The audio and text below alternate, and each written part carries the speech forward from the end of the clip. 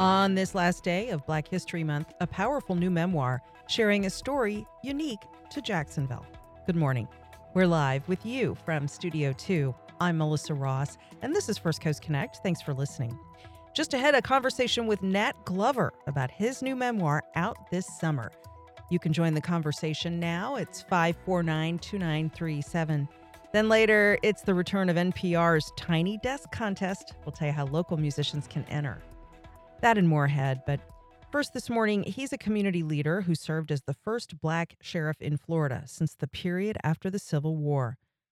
It's an inspiring journey as a young Black man growing up in the then segregated city of Jacksonville survived the notorious Axe Handle Saturday assault by the Ku Klux Klan on nonviolent civil rights activists.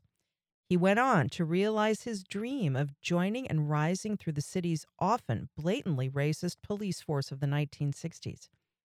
To breaking barriers, becoming the first Black sheriff in the Deep South, elected twice since the Reconstruction era of the 1800s. He's put his story down on paper, and his new book is coming out this summer. We're pleased to welcome Nat Glover here in studio with more about his new memoir, Striving for Justice, a Black Sheriff in the Deep South. Nat Glover, good to see you. Thank you, Melissa. Glad to be here. And what are your questions and thoughts for Nat Glover? Give us a call. It's 549-2937. Emails to firstcoastconnect@wjct.org and tweets to @MelissaInJax. So your book is coming out this summer, and congratulations not only on the publication, but also your partner, the Frederick Douglass Family Initiatives, is partnering with you on this book. That's exciting. That's very exciting and kind of personal to me because I'm kind of a history buff, and Frederick Douglass, of course, was one of those individuals who fought against the racism and very, very courageous. And of course, he himself was in the publishing environment and doing some editing and that kind of thing. So he was one of the greatest speakers of all time. So, Mm-hmm. yes, working with the Frederick Douglass Family Initiative is very, very personal to me. Right. That's quite a feather in your cap. So people around town have known your story, of course, for many years. How you broke barriers when you became not only the city's first Black sheriff, but the Deep South's first Black sheriff in Florida since Reconstruction. And I know that people for years have encouraged you to write a memoir. What made you finally decide to do it? Well, I was, of course, if people saying that, you are the first African American sheriff el- elected since Reconstruction in the state of Florida, you really need to write your memoirs and tell people how that happened, from a shotgun house here in Jacksonville to a historical sheriff. That is a big deal. But my apprehensive and cynical nature, uh, of course, felt like that really sounds good, but I think sometimes people are just overly complimentary. But so I kind of resisted the urge. And now that I've started the process and started to recall uh, those uh, incidents in my life, I am so glad that I finally came around to doing it. And I wish I had started Mhm. 10 years ago now, Melissa. Well, better late than never, right? It is. It is. And Now, in the book, you begin by talking about what it was like to grow up in Jacksonville as a young man in segregated times. yes.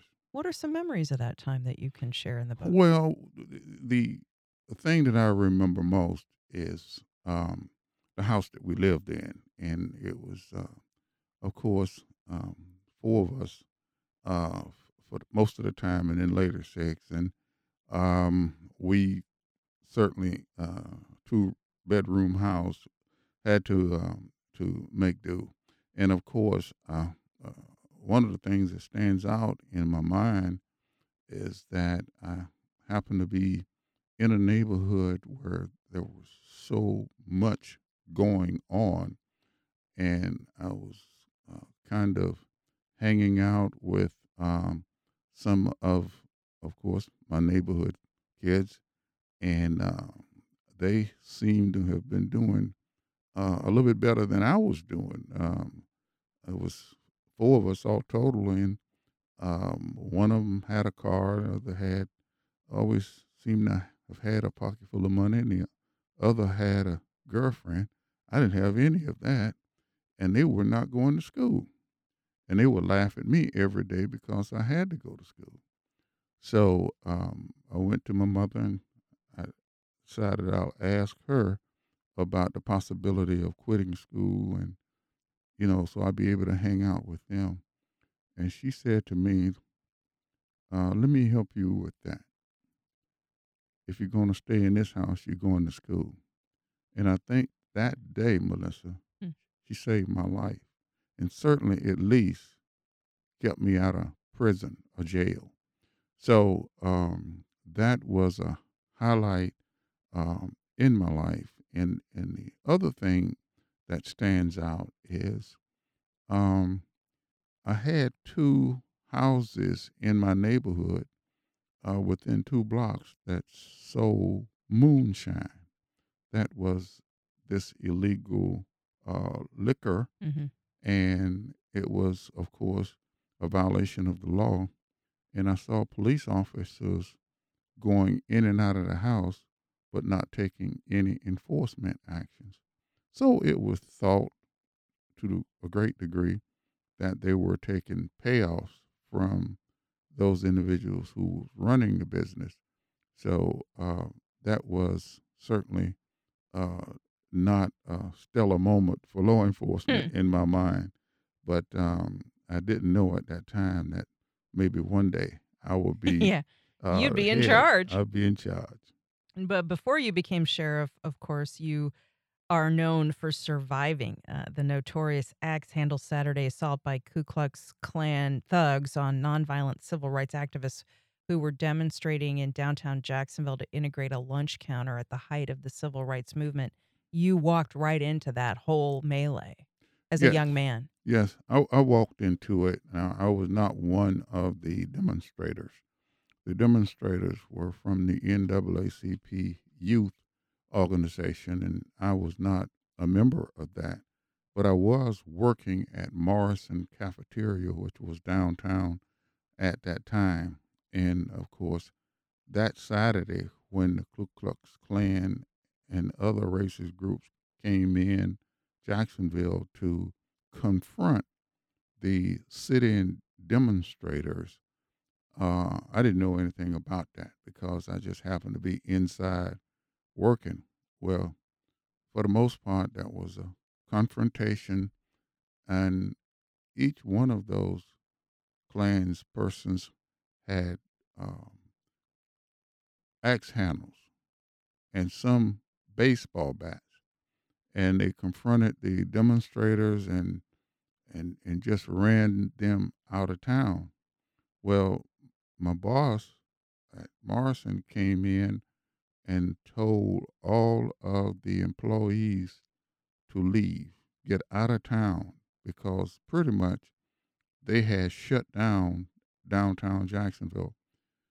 And uh, he told us to leave right away. Well, my job was to mop the floor after everybody left. So I kind of uh, didn't follow the precise direction. I waited until everybody left and then I mopped the floor. So half hour later, when I left, I walked out right in the middle of those Klansmen and they encircled me immediately. And they were actually calling me names, asking me, what am I doing here? And hitting me with the axe handles and the bats. And I was really, really frightened. Now, there was a police officer standing right outside the circle watching all of this as it unfolded. So I ran over to him, half crying, and said to him, "Please help me." And I can remember what he said to this day, exactly like he said it. He said, "You better get out of here before they kill you." And I ran. And I ran, Melissa. I ran all the way home. I was so afraid that I would not even look back. Now, when I got home, I laid across my bed and cried. And I cried. I was not hurt. I was not feeling any pain. Maybe I had pain, but it was subordinated by my shame. I was ashamed. I was embarrassed because in my neighborhood, you didn't run away from a fight. If you ran away from a fight, you would be labeled a coward. And if you were labeled a coward because you ran away from a fight in my neighborhood, that label would stick with you forever. So I didn't want anybody to know about it. And I did not want to tell anybody. And I did not want to be a coward. So I said to myself that I would never run away from another fight. And I can tell you that has shaped my life since. That's the reason that I am today a risk taker. I don't gamble, pay cards, or shoot dice, anything like that. But anything that has a huge challenge to it, or a big chance of losing, then it has appeal to me. So it Mm. shaped my life. And I guess that's the reason I took the chance to run for sheriff when everybody thought that I was crazy when I decided to do it and was able to make history in the state of Florida. More about that in a moment. But Yeah. first, let's go to some calls for Nat Glover. His new memoir is out this summer. It's called Striving for Justice, A Black Sheriff in the Deep South. And it's being published in partnership with the Frederick Douglass Family Initiatives. 549-2937, Lisa in Jacksonville. Go ahead, Lisa, you're on the air. Hi, I'd like to know if Mr. Glover would consider running for higher office because Florida needs him now. Thanks for that. Well, you said I did He run ran for mayor, yeah, I did run after for, being sheriff. for mayor after being sheriff, and John Payton actually defeated me. I did win the first primary, but I lost in the runoff. And a funny thing about that, and I'm glad you asked the question because um, even after I lost in the mayor's race, John Payton called me the next morning and asked if I would co-chair his transition committee. And I thought that was one of the most courageous things that a politician can do because he got a lot of pushback from his supporters. I mean, they even demonstrated in front of his office when he did that. But I, along with Walt Busell, as you know, Walt was the CEO, former CEO of JEA, actually co-chaired his transition committee. You know, that's a nice example of comity and bipartisanship that you write about in your book that you're sad to see has gone by the wayside. You write in your memoir that you're appalled by where we are today in our political climate. Yeah, democracy has always been the envy of the world when it came to government, and of course we have touted that, and we've had order, we've had good governance, and the two opposing political parties always, you know, gone in with different philosophies and different approaches, but we always had the ability to come together and do what was best for the people. And now we seem to have left that and gone to this whole notion of adversarial confrontation. In other words, if the one side says we should approach it this way, then the other side will just say, no, it's the other way. Not because it may not be some opportunity here to come together, which was the way it's always been, where we will meet in the middle somewhere and do what's best for the people. Now it becomes the political environment becomes so toxic that I think it just does not happen in a way where it happens what's best for the people, but what is politically advantageous. 5492937. Charles on the west side. Hello, Charles. Hey, good morning. I just want to say first, Matt, you're up there on my pantheon of personal Jacksonville heroes. You're right up there, man. You're at the top. And I just wanted to ask, what was the toughest, most difficult arrest you ever had to make? Well, I don't know if I can categorize as the toughest arrest, but the two most challenging was when I was sheriff, and I had the incident of Maddie Clifton, and that was one that lived with me today. I can remember us finding her body, and I don't think I've been the same since. Little girl that was murdered. She was Yeah. murdered, and of course, she was actually murdered by one of her neighbors, and he himself was a young man and a juvenile, and was tried as an adult and was put in prison for life, which incidentally I thought was excessive.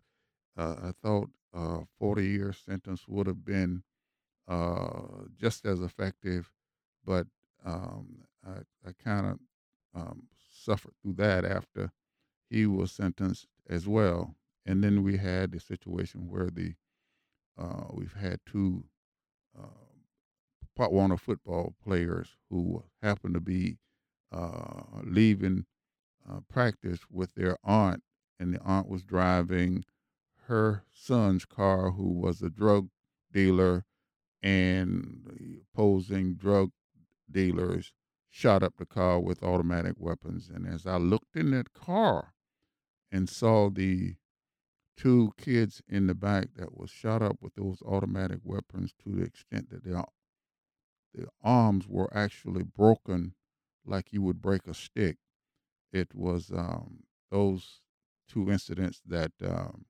sticks with me today.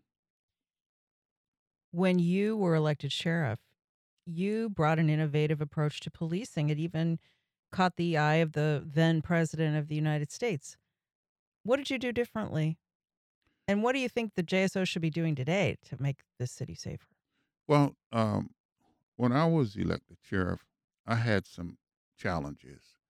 I didn't have much support from the uh, police officers, uh, black or white. Had a few black that certainly were with me, and one or two whites, maybe three whites. And so after I got elected, I had to um, try to make a difference in this city, because um, I- when you are the first or you are the only of anything, you get a lot of scrutiny. So I had to make a difference.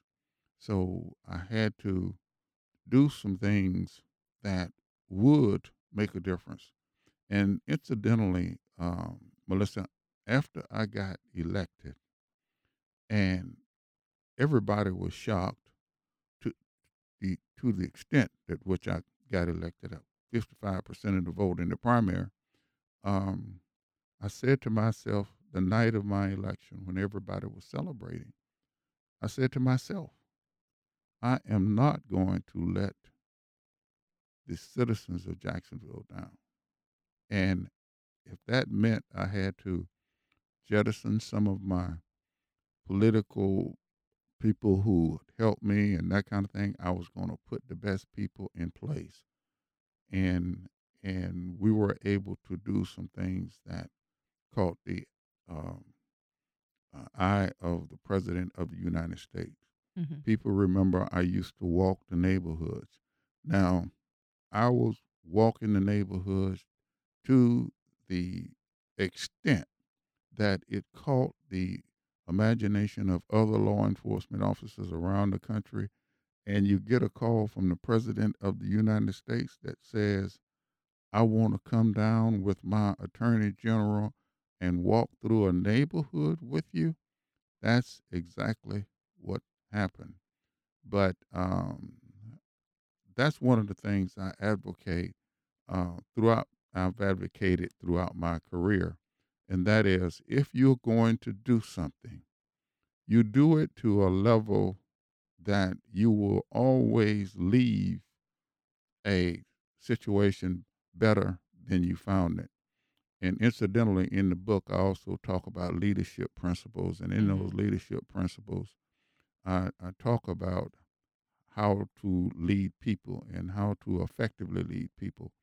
And so when the President of the United States came down to walk through a neighborhood with me, I thought I had set the tone to get the kind of attention in Jacksonville Yeah. that it lives today, as a matter of fact. I don't know if you remember this, but some years ago when I was working at the Dalton Agency, and by the way, the building the Dalton Agency is in is the same building that used to house the old Morrison's cafeteria, That's exactly where right. you worked when you walked out into the middle of Axe Handle Saturday. So I was working in that building, and I was sent by my then boss, Michael Munns, over to JU to sit in a leadership seminar that you were conducting at the time. Absolutely. I remember that. And I remember two things you said in particular. One, you said when you're giving feedback to an employee, you have to give them the feedback sandwich. Right. You start with a compliment, Right. then you give them some feedback, Absolutely. and then you end with another compliment. Right. Because you don't want to kill them off. Yeah, so the feedback's in the middle of the sandwich. So I Right. remember that very vividly. And then the other thing you said was whatever you're doing in the community, whenever you're out and about, even if it's just going to the grocery store or dropping your kids off at school, someone's always watching. And you said you are an ambassador for your organization no matter where you are or what you're doing because someone is always watching. So conduct yourself in a way that always reflects well on your company. That's exactly right. I remember that so vividly, and I've taken that advice with me ever since. And obviously, you've been successful with it. Well, you gave me some good advice there, Well, I Nat. appreciate it. Thank you. Okay, so the book comes out this summer, and it's going to launch in conjunction with Juneteenth, Monday, June 19th pre-sales, and then the release date will be Wednesday, August 22nd, leading up to the anniversary of Axe Handle Saturday.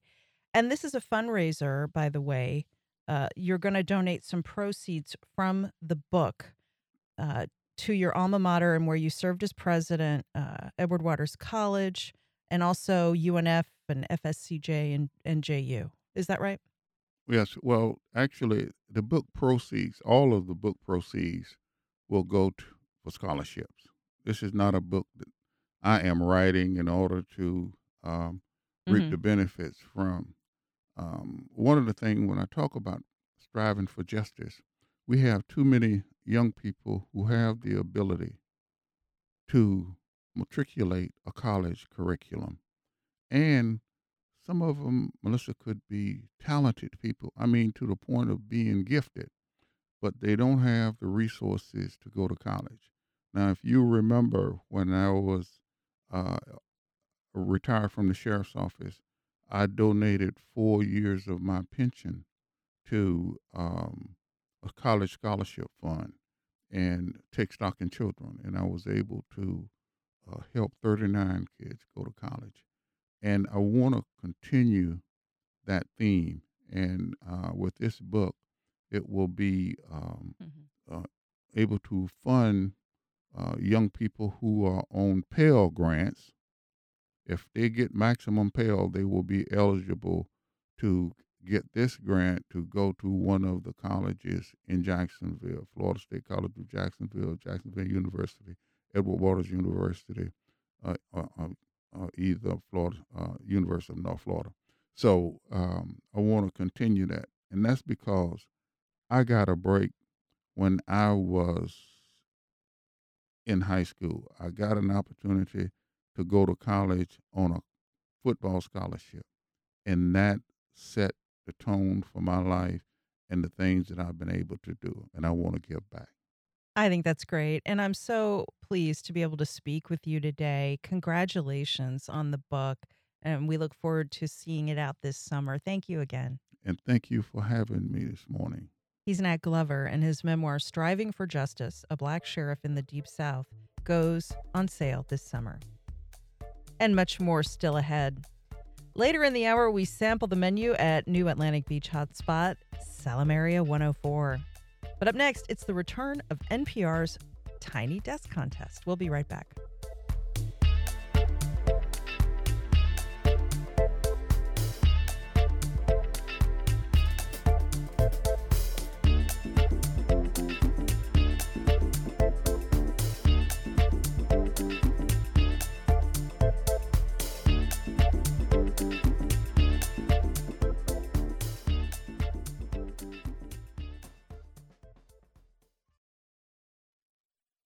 Join me, Dr. Joe Servin, for What's Health Got to Do with It, a weekly program that examines where and how healthcare intersects with your daily life. Saturdays at 4 p.m. and Sundays at 9 p.m. on WJCT News 89.9. For the best music from the 60s, 70s, and 80s, tune into 89.9 HD3, the WJCT app, or jacksmusic.org. We've got your music on Anthology on 89.9 HD3.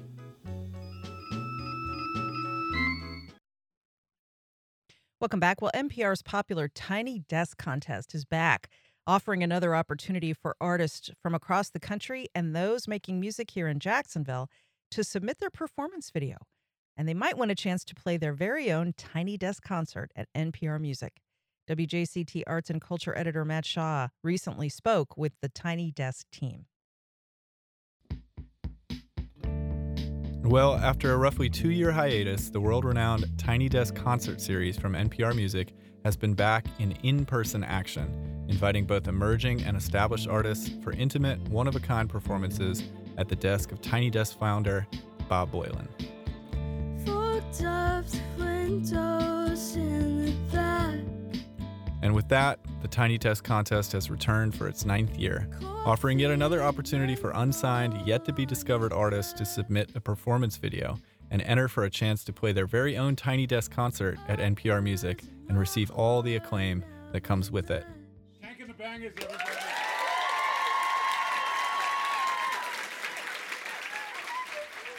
Past winners have gone on to tour nationally, headline festivals, and even win Grammys.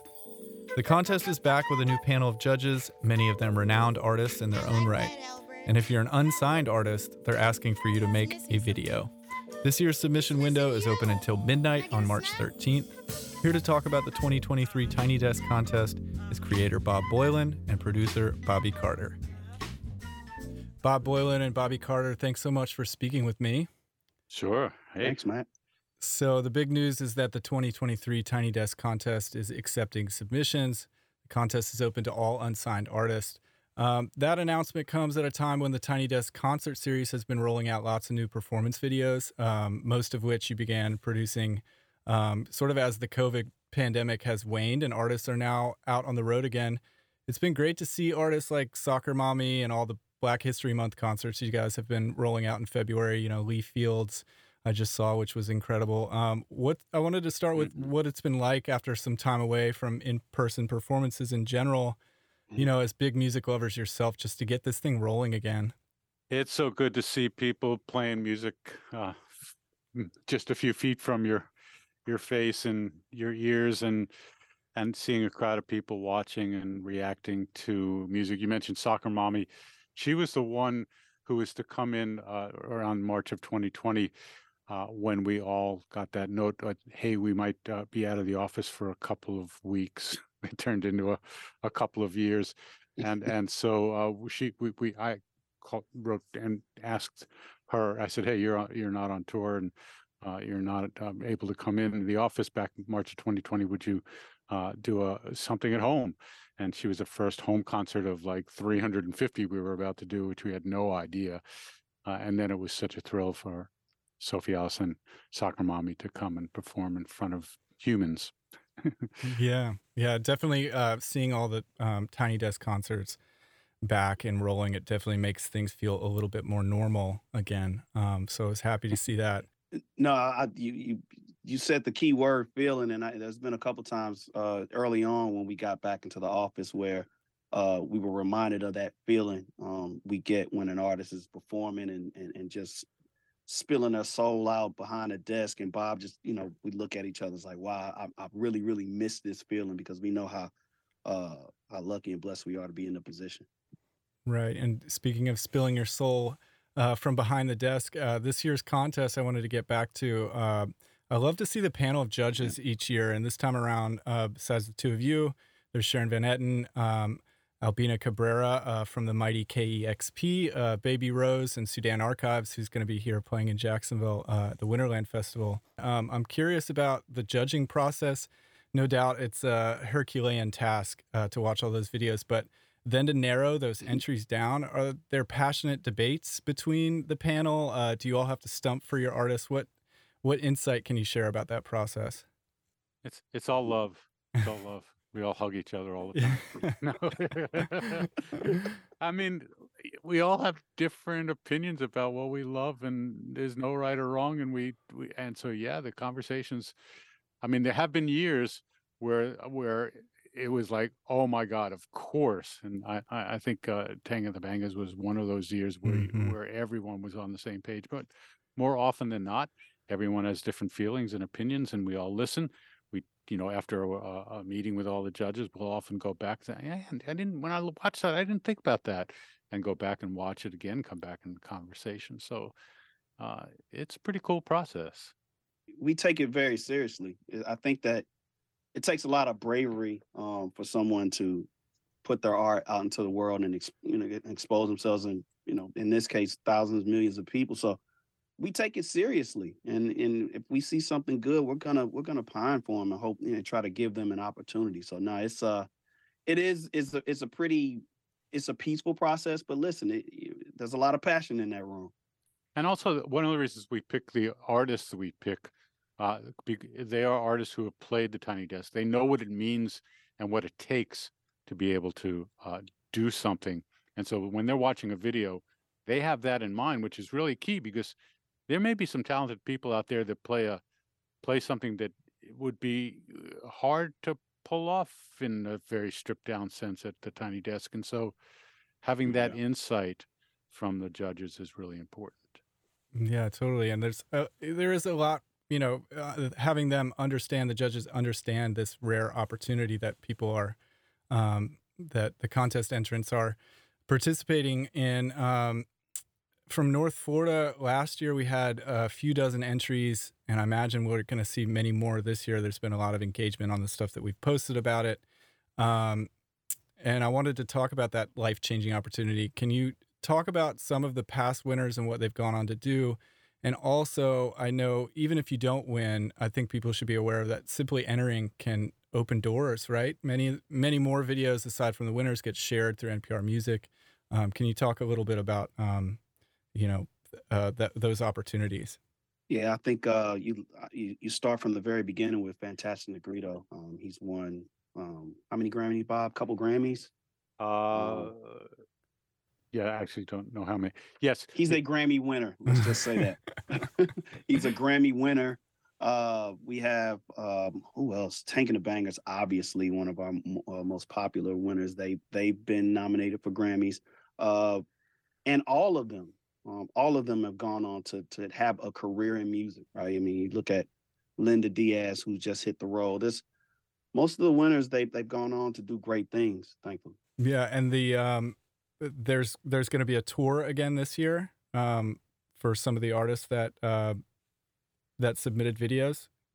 Yeah, and the tour is Yes. pretty cool because what happens at these tours is that we look at the city we're going to, we look at the entries we've got for that city. We often will maybe talk to one of the local radio hosts or whatever about helping us figure out which are the best ones, and then 4 or 5 artists, bands will get up on stage in a given night. The community gets together, meaning that fans of maybe a particular artist will come and fans of another particular artist will come, and all of a sudden in a room you have a group of people who probably don't know each other, who's each of the bands have not heard the other band's music, and it's really this beautiful community affair that happens. We've seen musical collaborations come out of the fact that bands were on the same stage together at a Tiny Desk contest on the tour.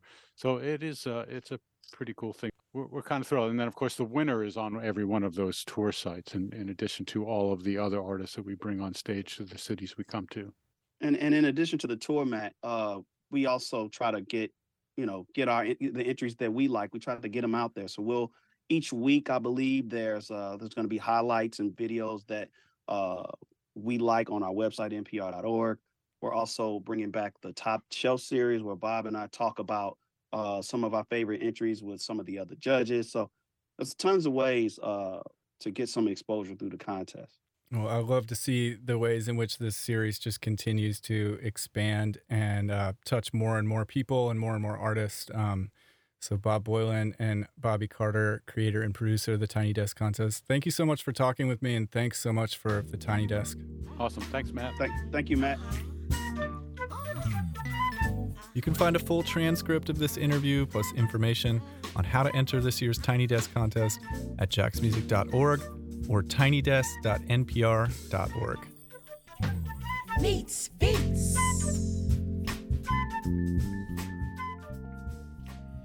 Well, UNF's Coggin College of Business is expanding this year with new course offerings for North Florida's booming transportation and logistics sector. Dr. Herbert Kotzab, one of the foremost global authorities in transportation and logistics, is the new director of the Crowley Center for T&L, as it's called, and also the CSX Transportation Eminent Scholar in Transportation and Logistics. And he joins us now in studio. Good morning. Good morning. Thank Good you. to see you, and congratulations. Thank you so much. It's very exciting. And I think UNF is very excited to welcome you. You're a global leader in this field of transportation and logistics. What attracted you to Jacksonville from, I believe you were in Germany before? I was in Germany before. Before Mhm. that, I was in Denmark. So basically, I'm from Austria, native Austrian from Vienna, and spent most of my academic life outside of Austria. Jacksonville is the logistics hub of the United States. That was fascinating. And once I saw this position, I thought, well, let's see how attractive I am. And here I am. Tell us about how the Crowley Center will expand UNF's course offerings to educate students to get jobs in this booming field. Well, first of all, logistics is a booming field and requires a lot of well-educated people. They need to know a lot about the latest advances in transportation, in technology, data analytics. At the Crowley Center, right now, we are in a transition phase. So I run it together now with my colleague, David Swanson. And our goal is to develop, so to say, supply chain management to become, so to say, energy less, zero emission like, and so on. The new course offerings are about, we have this certification for people who are in the industry and have maybe a different background and come back to school, take 3 courses, get a certificate, and are well educated. Wow, these are at the graduate level. That's our graduate level, correct? You know, in the pandemic, we all learned what can go wrong when the supply chain isn't working well. So I think there's so much interest in this and how to improve it, how to continue to innovate. Well, the pandemic, so bad it was for logistics, it was good because we were visible. Suddenly, everybody saw what's the importance of it. Not only of bringing the goods to the people, but also, for example, bringing the vaccination to the people. Yeah. And we think of Jacksonville as a hub for transportation and logistics because of the port and also because of the intersection of I-95 and I-10. Yeah. Right? And Yeah. that's been, we have that geographic advantage. That is great, and in that way, we see a lot of intermodality issues here. So basically using all the transport means, all the possibilities to bring the goods into the country or out of the country, that's important. Why do you love this field? What interests you about it? That's a good choice. May I tell the story how I got there? Yeah. Okay, good. I started in April 1992 at the University of Vienna, and my boss came to me and offered me a sheet of paper saying, "These are my fields of research," and there were 4. 3 of them were already locked with a name, and 1 was open.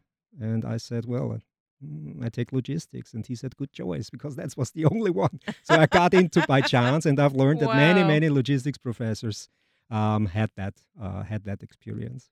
What are the biggest misconceptions about it? About That your field? Logistics is not truck driving. Logistics is not dirty work. Logistics is great work. Unfortunately, very often it is firefighting. Nevertheless, you make people happy because products are there when they are required and when they are needed. Yeah, it's all about that.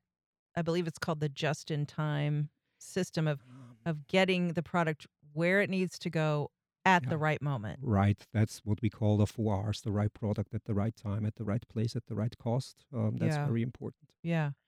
What do you think about the way Amazon, with its fulfillment centers in Jacksonville, by the way, has innovated, and are any of their logistics practices part of what you teach? Yeah. Well, my heart belongs to retail. And you can say Amazon is retail. I would argue Amazon is already a logistics company.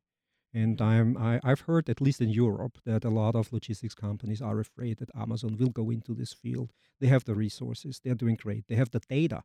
And what they do and what others are maybe not so good in is the data analytics. So that's great. What Jeff Bezos has made, that's, I say chapeau. That's what we say in Europe. Now, the TNL program, which you're leading, is going to launch these new courses on the graduate level for the fall 2023 semester, including, as you said, a logistics and supply chain management certificate and an MSBA logistics and supply chain management concentration, beginning this fall? That's right. This is because data analytics is getting more and more important. So now these students have a chance to get also into the field of logistics. And I would say logistics needs such people like that, knowing how to deal with the data, analyze it for better solutions. So bright students out there, this is a booming field. They should get in on this. It is. Wow. And as I can say, the American students, great experience so far. I'm happy to be here. Well, I know UNF is happy to have you, and it's great to see you. So congratulations. Thanks a lot. I'll see you soon, I hope. Yeah. He's Dr. Herbert Kotzeb, the new director of the Crowley Center for Transportation and Logistics at UNF's Coggin College of Business. All right, in a moment, we sample the menu at the newest hotspot at the beaches, Salamaria. That's next.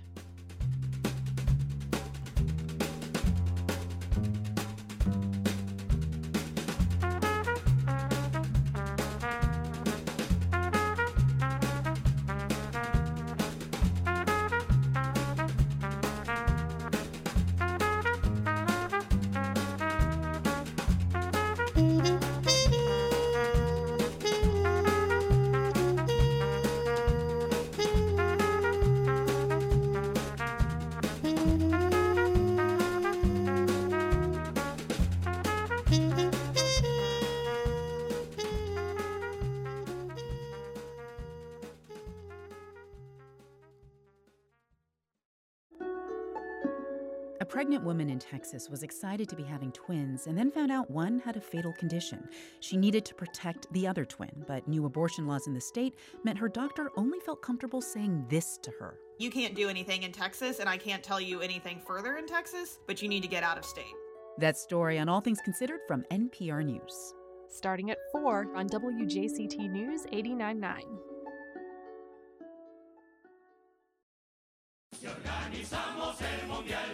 Next time on The World, Carnival in Uruguay. The celebration has gone on now for weeks with theatrical performances across the country. Groups perform in elaborate costumes and makeup. Their one-act musicals are satirical, funny, and intensely political. We catch up with actors and singers in the nation's capital, Montevideo. Uruguay's Carnival on The World. This afternoon at 3 here on WJCT News 89.9. On the next Fresh Air, understanding the Federal Reserve, what it is, what it does, and why inflation is a problem these days. We talk with Gina Smilak, who writes about the economy and covers the Fed for the New York Times. In a new book, she says, yes, the Fed is powerful, probably even more powerful than you think. Join us. Today at noon on WJCT News 89.9. America has only elected one president from the state of Georgia. Now age 98, Jimmy Carter is receiving hospice care at home in the town where he was born. His end-of-life decision is one also taken by more than 1 million Americans every year. But what is hospice care and who qualifies? We answer your questions next time on 1A. Today starting at 10 on WJCT News 89.9.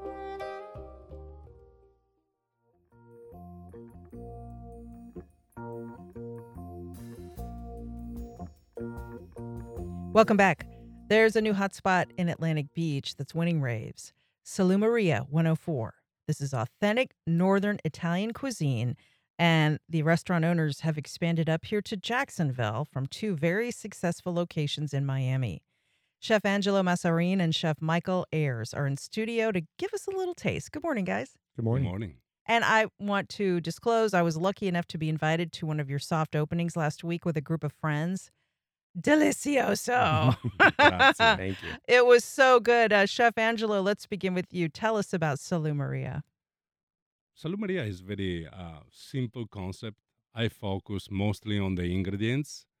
And, maybe you're not going to find a well-presented and plated, but we try to keep simple, focus on the ingredient and on the quality.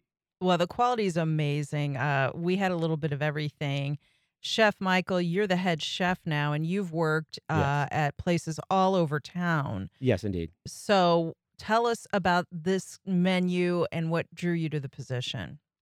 It's a very exciting menu. It's authentic Northern Italian, handmade pasta, gelato, fabrication every single day. It's exciting from the fact of it's a little bit of cuisine that I haven't necessarily worked with exclusively. I've obviously had experience with things in the past, but running it as a whole concept is super exciting. Yeah, I mean, who doesn't like Italian food? right? Exactly. And this is a really delicious Italian food. Now, Chef Angelo, Salumeria has really done well in Miami. Why did the owners of this restaurant decide to open up a new outpost in Jacksonville? Well, I'm one of the owners. We Okay. decide to expand our brand, and we start to look around. I think one of the main reasons is, rent in Miami is very expensive. So let's start to look outside. When we come up in Jacksonville, we didn't know how Jacksonville was. So we understand that was neighbor. We found that spot on the beach, and we fell in love. For my partner, because I feel like Miami 30 years ago. And for me, really, a very nice neighbor. It reminds me Italy, it reminds me a community, and that for me is very important. You're located in the site of the former Ocean 60 restaurant, right? Correct. Right there on the beach. So when you say Jacksonville is like Miami 30 years ago, on the one end, I think people like that. And then on the other end, they say, Yeah. don't have too many more people come up here behind you now. We don't want it to get too big. think, referring laid back. Yeah. More of a kinda community life- feel. Yeah, more than a community feel. Well, from what I've heard, you've been packed every night since the opening. Indeed. Because there's just a hunger for good new restaurants in Jacksonville, I think. And you've made a really successful entry into the scene. Absolutely. We're excited about that. Obviously, a big portion of our menu, too, is also concentrated on the salumi.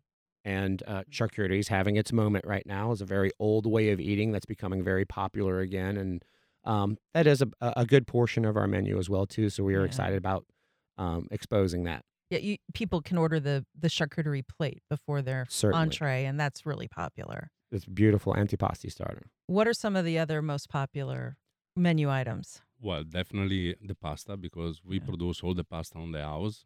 So, and that is very particular. Yeah. We produce not only the pasta that we have on the menu, but we're going to be soon ready to blast with a new special. and we import fresh truffle every week. Oh, wow. Now, there were a lot of Italians at the soft opening. It was it had a real European flair. The scene at Salou Maria 104 when I was there, and the decor and the ambiance of this place, I loved it too. It's quite a vibe.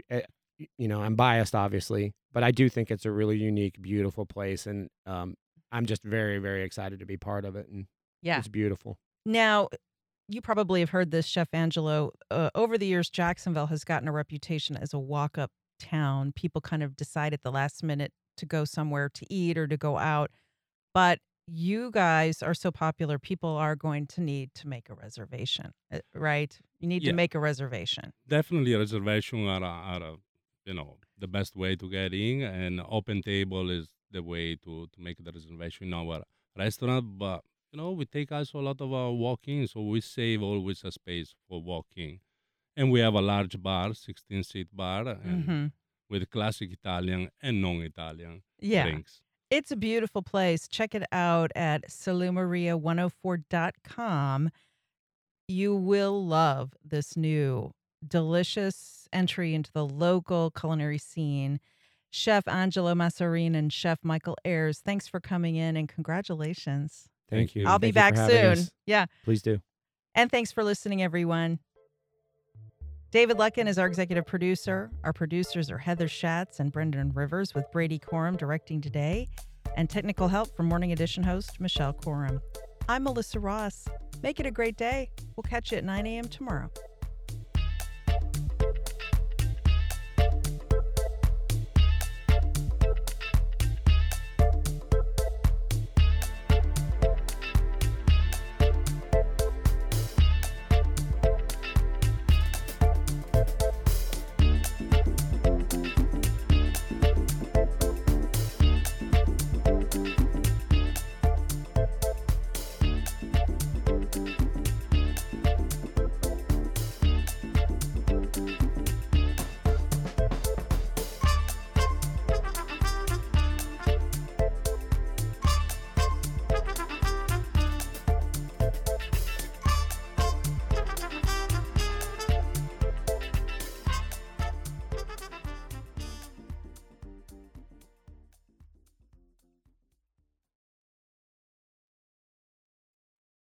Support for First Coast Connect is provided by Baptist Health and the North Florida TPO.